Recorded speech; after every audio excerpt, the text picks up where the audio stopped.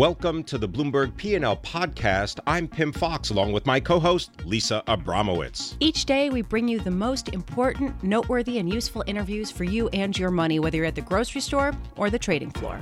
Find the Bloomberg P&L podcast on iTunes, SoundCloud, and at Bloomberg.com.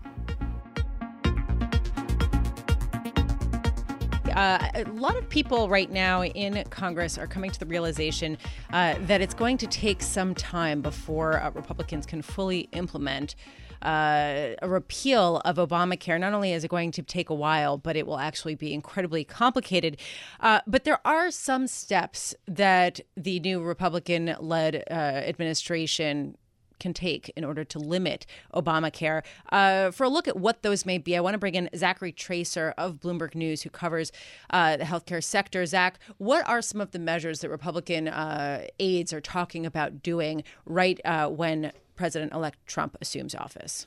That's right. So folks in D.C. are starting to realize that it's going to take a while to repeal Obamacare, and they're looking at what ways they can use regulations or changing regulations to sort of chip away at the Affordable Care Act over the next few months and few years. So one big target of that push has been the benefits under the ACA. So figuring out ways to limit some of what's covered in ways that might bring down the cost of plans or get rid of things that some on the right really don't like, things like contraceptive coverage, for instance. Hey, Zachary, what about the idea of repealing it but not repealing it? You repeal it in name because it's a politically expedient thing to do, but on the other hand, you kind of leave in place many of the exchanges, because I understand that more than 6 million people have signed up for Obamacare policies through the federal exchanges, and that's 400,000 more than had selected policies a year ago. I beg your pardon, 6.4 million people. That's a record. That's right. So we're seeing signups proceed pretty much at pace. I think right after the election of Donald Trump, there was some worry that maybe people wouldn't sign up, given all the rhetoric about this law is going away, we're going to repeal it. But it turns out that so far, signups are on pace, and the government has said they think 13.8 million people will ultimately sign up by the deadline at the end of January.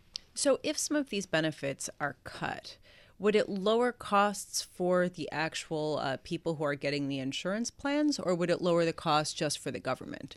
That's a really good question. So they talk about cutting these benefits in part as a way to limit costs. So if you take coverage out of... Wait, cost to the government? Well, it's both. So the government pays for a big piece of the ACA plans, gives subsidies to individuals with low incomes. The individual mandate. That's right. So individuals do have to buy health insurance under the law, and the government gives them subsidies to help them do that. So what cutting these benefits would do, theoretically, is maybe lower the cost of this health insurance. The big open question is, what do you cut? And we should be really clear about this, because these essential benefits are things like hospitalization. They're things like your doctor's visits, labs, pregnancy and maternity care, emergency services. So these are, the question is, as one person put it to us, where's the fluff? What are Republicans really going to cut? And that remains to be seen. Let's say they do make some of these cuts, even the ones that are more politically fraught, like contraception. What are the chances that a Republican administration might maintain some incarnation of Obamacare once it has been sort of neutered in certain ways? So what we're hearing right now is it looks like, very broadly speaking, there's going to be an immediate push to do a repeal of Obamacare and delay big pieces of that for several years to give lawmakers time to come up with a replacement. So you could see Obamacare persist either in full or in some sort of limited form for at least 2 years, maybe 3 or even 4 years, some have said, as lawmakers work to figure out what's next. What about the ratios that exist for premiums? Because I understand that if you use the ratio that currently exists, this is a regulation. This is not something that you can just, quickly get away with. And aren't they going to try to avoid any kind of filibuster? I mean, that would ultimately maybe die in the Senate.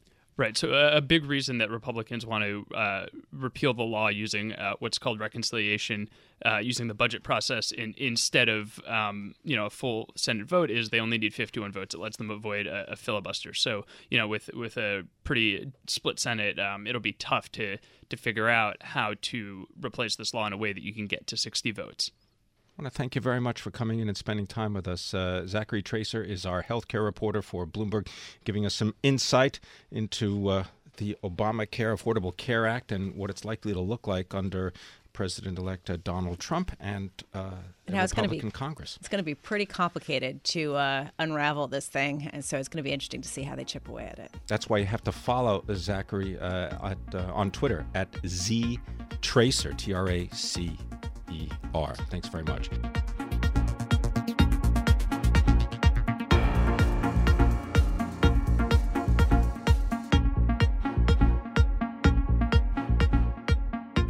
All right, here to tell us a little bit more about where to put our money is David Kotok. He is the chairman and the chief investment officer at Cumberland Advisors. David Kotok, how are you, sir? I'm terrific, and I think we should have an index that samples New York City's finest cheesecake. Aww. I'm willing to volunteer. Terrific conversation. All right. Well, while you track cheesecake, I'm interested in tracking investments. Where do you want to start? You want to do bonds first? Tell us whether this bond sell-off means it's time to buy, or should you stay away? I'm looking at the 10-year right now at 253 and the 30-year at 310. We're getting a little bit of a bid on both of them. We in our shop are not buyers of Treasury, intermediate or long here. We think there is more likely a little higher rate sometime next year, possibly even to a 3 on the 10-year. We are buyers of high-grade tax-frees. When high-grade tax-frees sold off, they sold off twice as viciously as the taxable Treasury bond. They went from 85 to 90% of the Treasury yield to currently 130% of the Treasury yield. I don't care what Donald Trump does with the tax code. It's highly unlikely it's going to be completely repealed. So a 4% high-grade tax-free is in the market today, even as the Treasury backed up 50 basis points long, munis over 100, and they're a bargain. Yeah, this has been an ongoing kind of question out there. Are munis oversold? Municipal bonds sold off dramatically after President-elect Trump won the U.S. election because there was this idea that lower taxes, particularly for wealthier people, would reduce the appeal for these tax-free municipal bonds. Talking about municipal bonds, so I want to talk about Puerto Rico. I know, David, that you have a strategy that focuses specifically on Puerto Rican bonds, and we got news that Puerto Rico is now facing a budget shortfall of $67.5 billion over the next decade. That's almost $10 billion more than previously projected by the island's governor. At this point, would you be a buyer of Puerto Rican bonds, or do you think that this is just sort of just a quagmire that is not worth it? Oh, it's a terrible quagmire, Lisa. We believe in that. The only bonds that we will own in Puerto Rico are some very specific insured bonds and those that have internal credit structures that have to be researched. There's $70 billion in debt, as you know, outstanding in Puerto Rico, and we go through every insurance contract, every bond indenture, and every cross-collateral claim. That's the only way to participate in Puerto Rico debt. And if you don't dig deep into the weeds, it's better to avoid it. If you'd have the resources, then there's opportunity. We have some Puerto Rico bonds which have 3 and 4 layers of credit enhancement in addition to the claim on a Puerto Rico agency, but you've really got to do the detail work to do it. The politics of the island have to change, and whether it's $60 billion or $70 billion forward budget deficits, the notion is it's big and it requires political change, and it will be imposed on them by the board that will now run Puerto Rico's finances instead of the local government.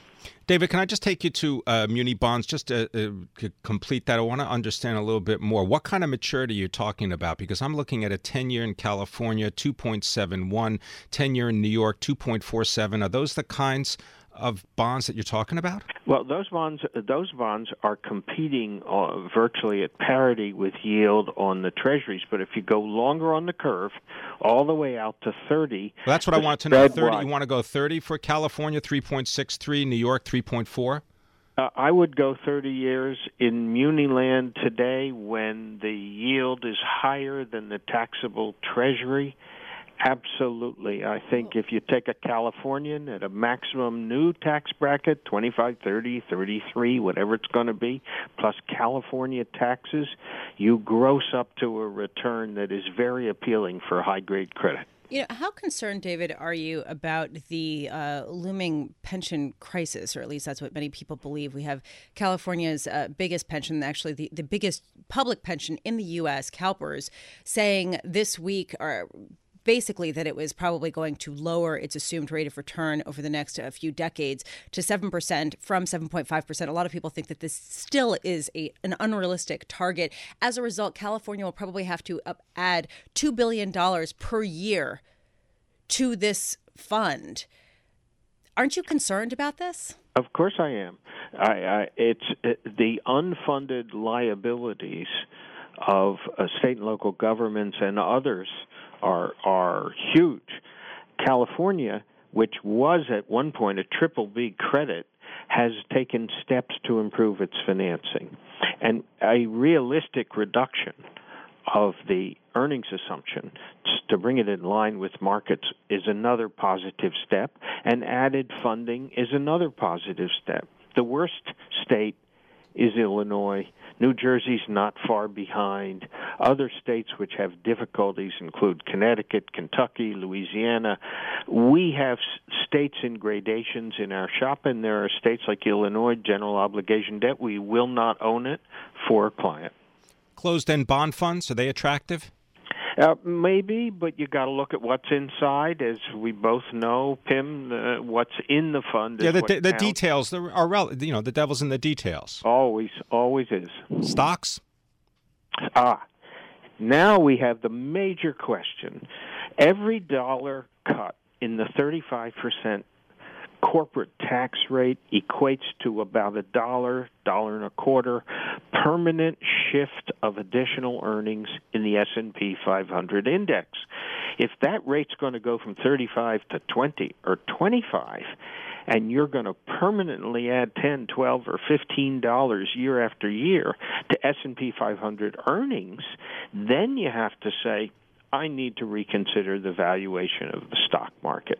What the details will be in that tax code change is another devil that hasn't been revealed. All right, and we got right now a price-earnings ratio for the S&P 500 of 21 with a dividend yield of about 2%. So I guess that would change all of that as well. David Kotok, I'm so glad you could join us.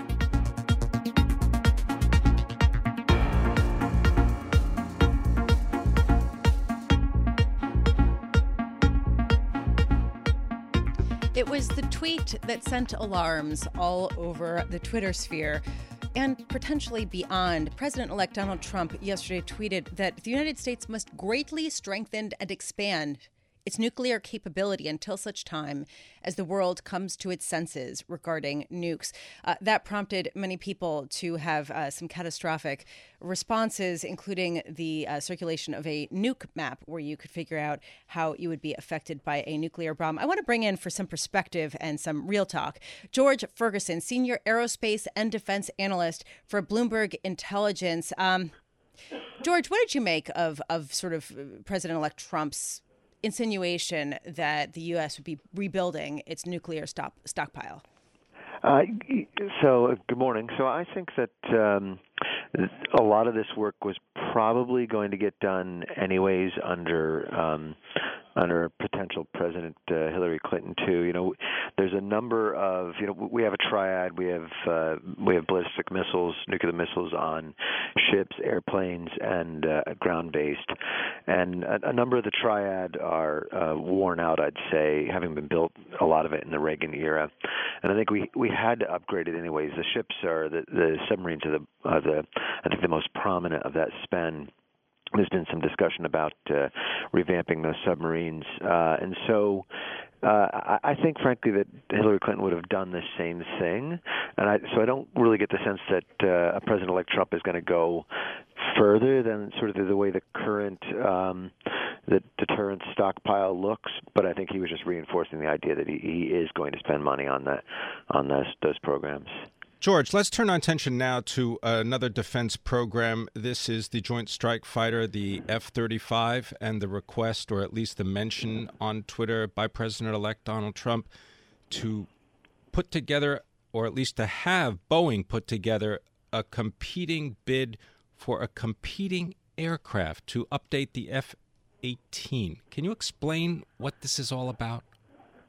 Yeah, I think he's looking for opportunities to foster more competition. I think he is committed to spending defense money, and I think he'll probably spend more defense money than President Obama did, just because of sequester and other challenges inside the defense budget.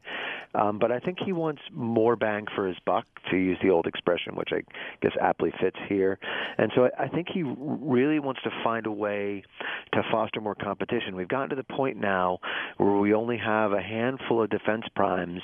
They get a bit specialized in what they do, and we're not getting as much competition as we had back in the days of the but Cold George, War. let's just stay specifically about this particular program, because I mean the total defense budget is like $622 billion. That was this year, right? Yep. That's 40% of the global total is spent by the United States.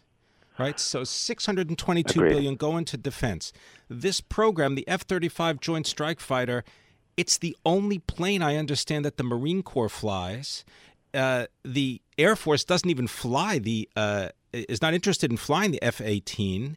So why would you come out and say you want a proposal to update the F-18 when two of the three branches of service don't even use it?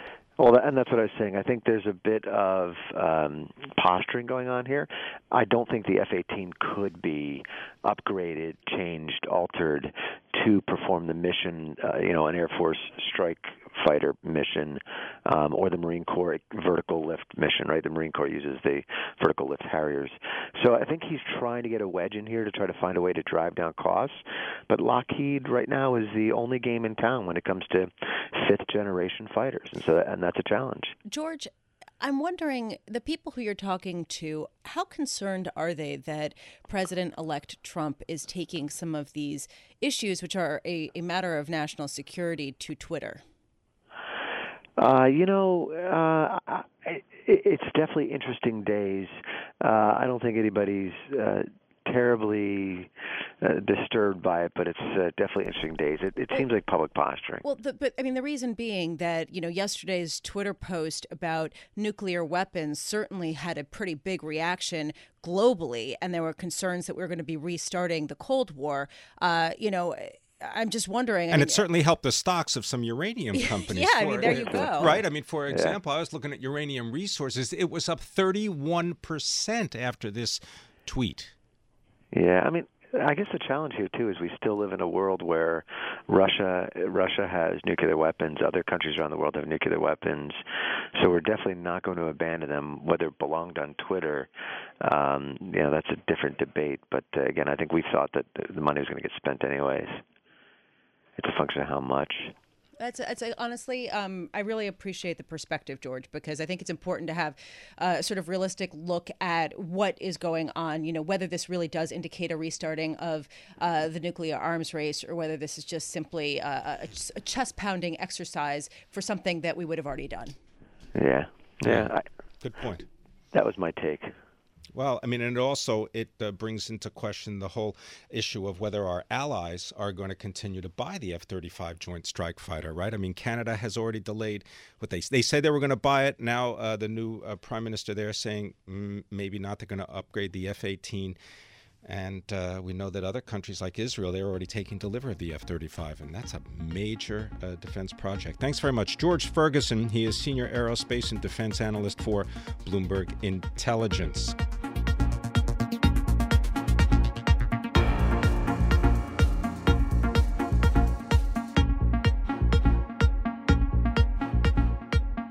One of the big stories of the year, in my opinion, has been the tremendous increase in LIBOR rates in the U.S. In other words, the rate the banks charge each other to borrow dollars has risen to the highest level since 2009. This is largely due to money market reform, and this same brand of money market reform may be coming to Europe. I want to bring in Henley Smith, Senior Vice President at Vanderbilt Avenue Asset Management in Greenwich, Connecticut. He's here with us in our Bloomberg 1130 studio. Henley, tell us, first of all, just give us an update. How is the money market reform implementation going? And do you expect LIBOR rates to continue to climb from here as a result of them? Yeah, well, first, thanks for having me in. The implementation went fairly smoothly. No hiccups as we could see. But I think that trade's still unfolding and will continue to unfold because we haven't had any of these funds test those new rules. But I will say in that LIBOR thing that obviously since November 8th, the trade has definitely gone from fear to greed. And we're seeing that being reflected in the LIBOR rates as they pushed up to 1% this week. And I think that's something we talked about last time I was here. We expected that, and we continue to expect to see that move. And I think that's a big reason for that is because you've seen a massive movement out of some of these prime money market funds, which they invest in commercial paper and other types of instruments that are based on LIBOR. And so the demand for those instruments has really dried up, and that's one of the reasons why LIBOR rates are pushing up very high. Henley, just to review, if we can, some of the most important aspects of this money market reform. Prime institutional money market funds, those that are investing in short-term corporate debt, right? This is what you described. Yes. As well as institutional municipal money market funds. They have to allow the value of their shares to fluctuate, to reflect the current market price, right? That's absolutely right. I don't think that that's a problem. I think that sheds more transparency on the fact that these are investment accounts, not savings accounts, which I think a lot of investors, retail in particular, thought that they were, safe, liquid, all those things, which they are, but they are investment portfolios. But your money can actually be locked up if there is a big move in volatility, perhaps. That's correct. The SEC will require some of these funds, the prime funds and municipal funds that we've talked about, to actually gate or stop redemptions for the matter of 30 days. And that could be a tremendous amount of problems. So you're seeing a lot of corporate treasurers who typically invest in these prime money market funds move out. So you've had a massive movement out of prime money market funds into U.S. government-only money market funds. And as I said, I think that trade is still going to unfold over the next year. If any of these funds do get any kind of liquidity stress, how these rules will actually play out. So the U.S. rules have been largely implemented. Whether the effects will continue to be seen, Henley, you're saying they probably will, but it will be, it sounds like, orderly, much to its difference. There was a fear that it could be somewhat disorderly. That said, the European Union is about to impose their own set of money market reform rules, and it might be somewhat disruptive. What rate are you looking at for those new rules to affect? And, how do investors trade around that? Well, again, I think those rules, similar to the U.S., will come into play over the next year or two. It will be interesting because you have an EU that's in flux, with the Italian bank in the headlines this week. Being rescued by the Italian government. How are basically, I have a lot of prospects/clients that are very concerned about European money market funds because a lot of them invest in financial instruments, financial commercial paper, CDs, those types of things. So as those rules get implemented, and if we still have some concerns about the banking system in the EU, I think there could be some real hiccups here. So, we'll continue to look at LIBOR. My guess is that we'll have a similar type of movement out of these funds that are affected, and that could create some dislocations.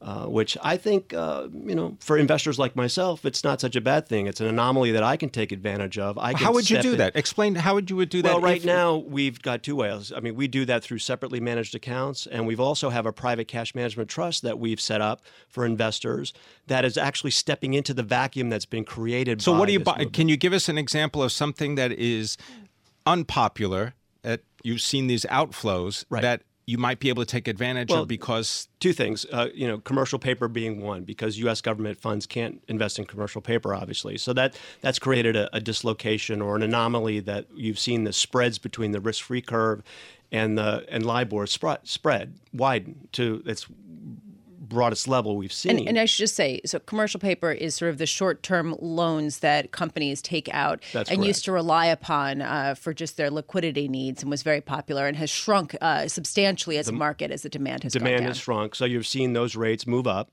Those investors that invest primarily in money market funds, prime, are not in that market now. So that gives investors like myself a real opportunity to move into that market, either through separately managed accounts or private cash management trust, that we can take advantage of those yields without all the restrictions that the redemption rules are now presenting to the investors. And with respect to Europe, so earlier this month, the Council of the European Union approved rules on locally domiciled money market funds. They'll impose stricter liquidity requirements and limit redemptions, among other measures. Henley, I was struck by your talking about the fact that there are European financial instruments in these money market funds.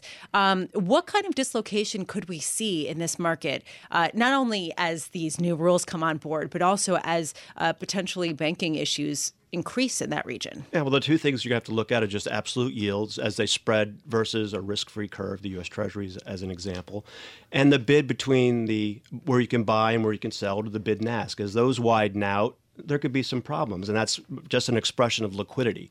And one of the things and the real paradox of these rules is you've got liquidity money markets, and it's all of a sudden it's locked up for 30 days or whatever. That creates a real concern for a lot of investors. So I could see the similar type of thing happening. And with the banking system being a little bit more in flux in Europe. Now, remember, again... little?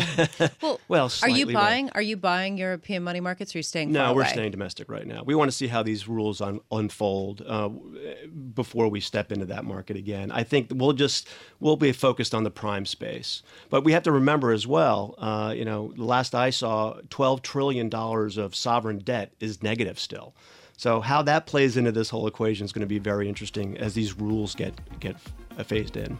Thanks very much. Henley Smith of Vanderbilt Avenue Asset Management. They're based in Greenwich, Connecticut.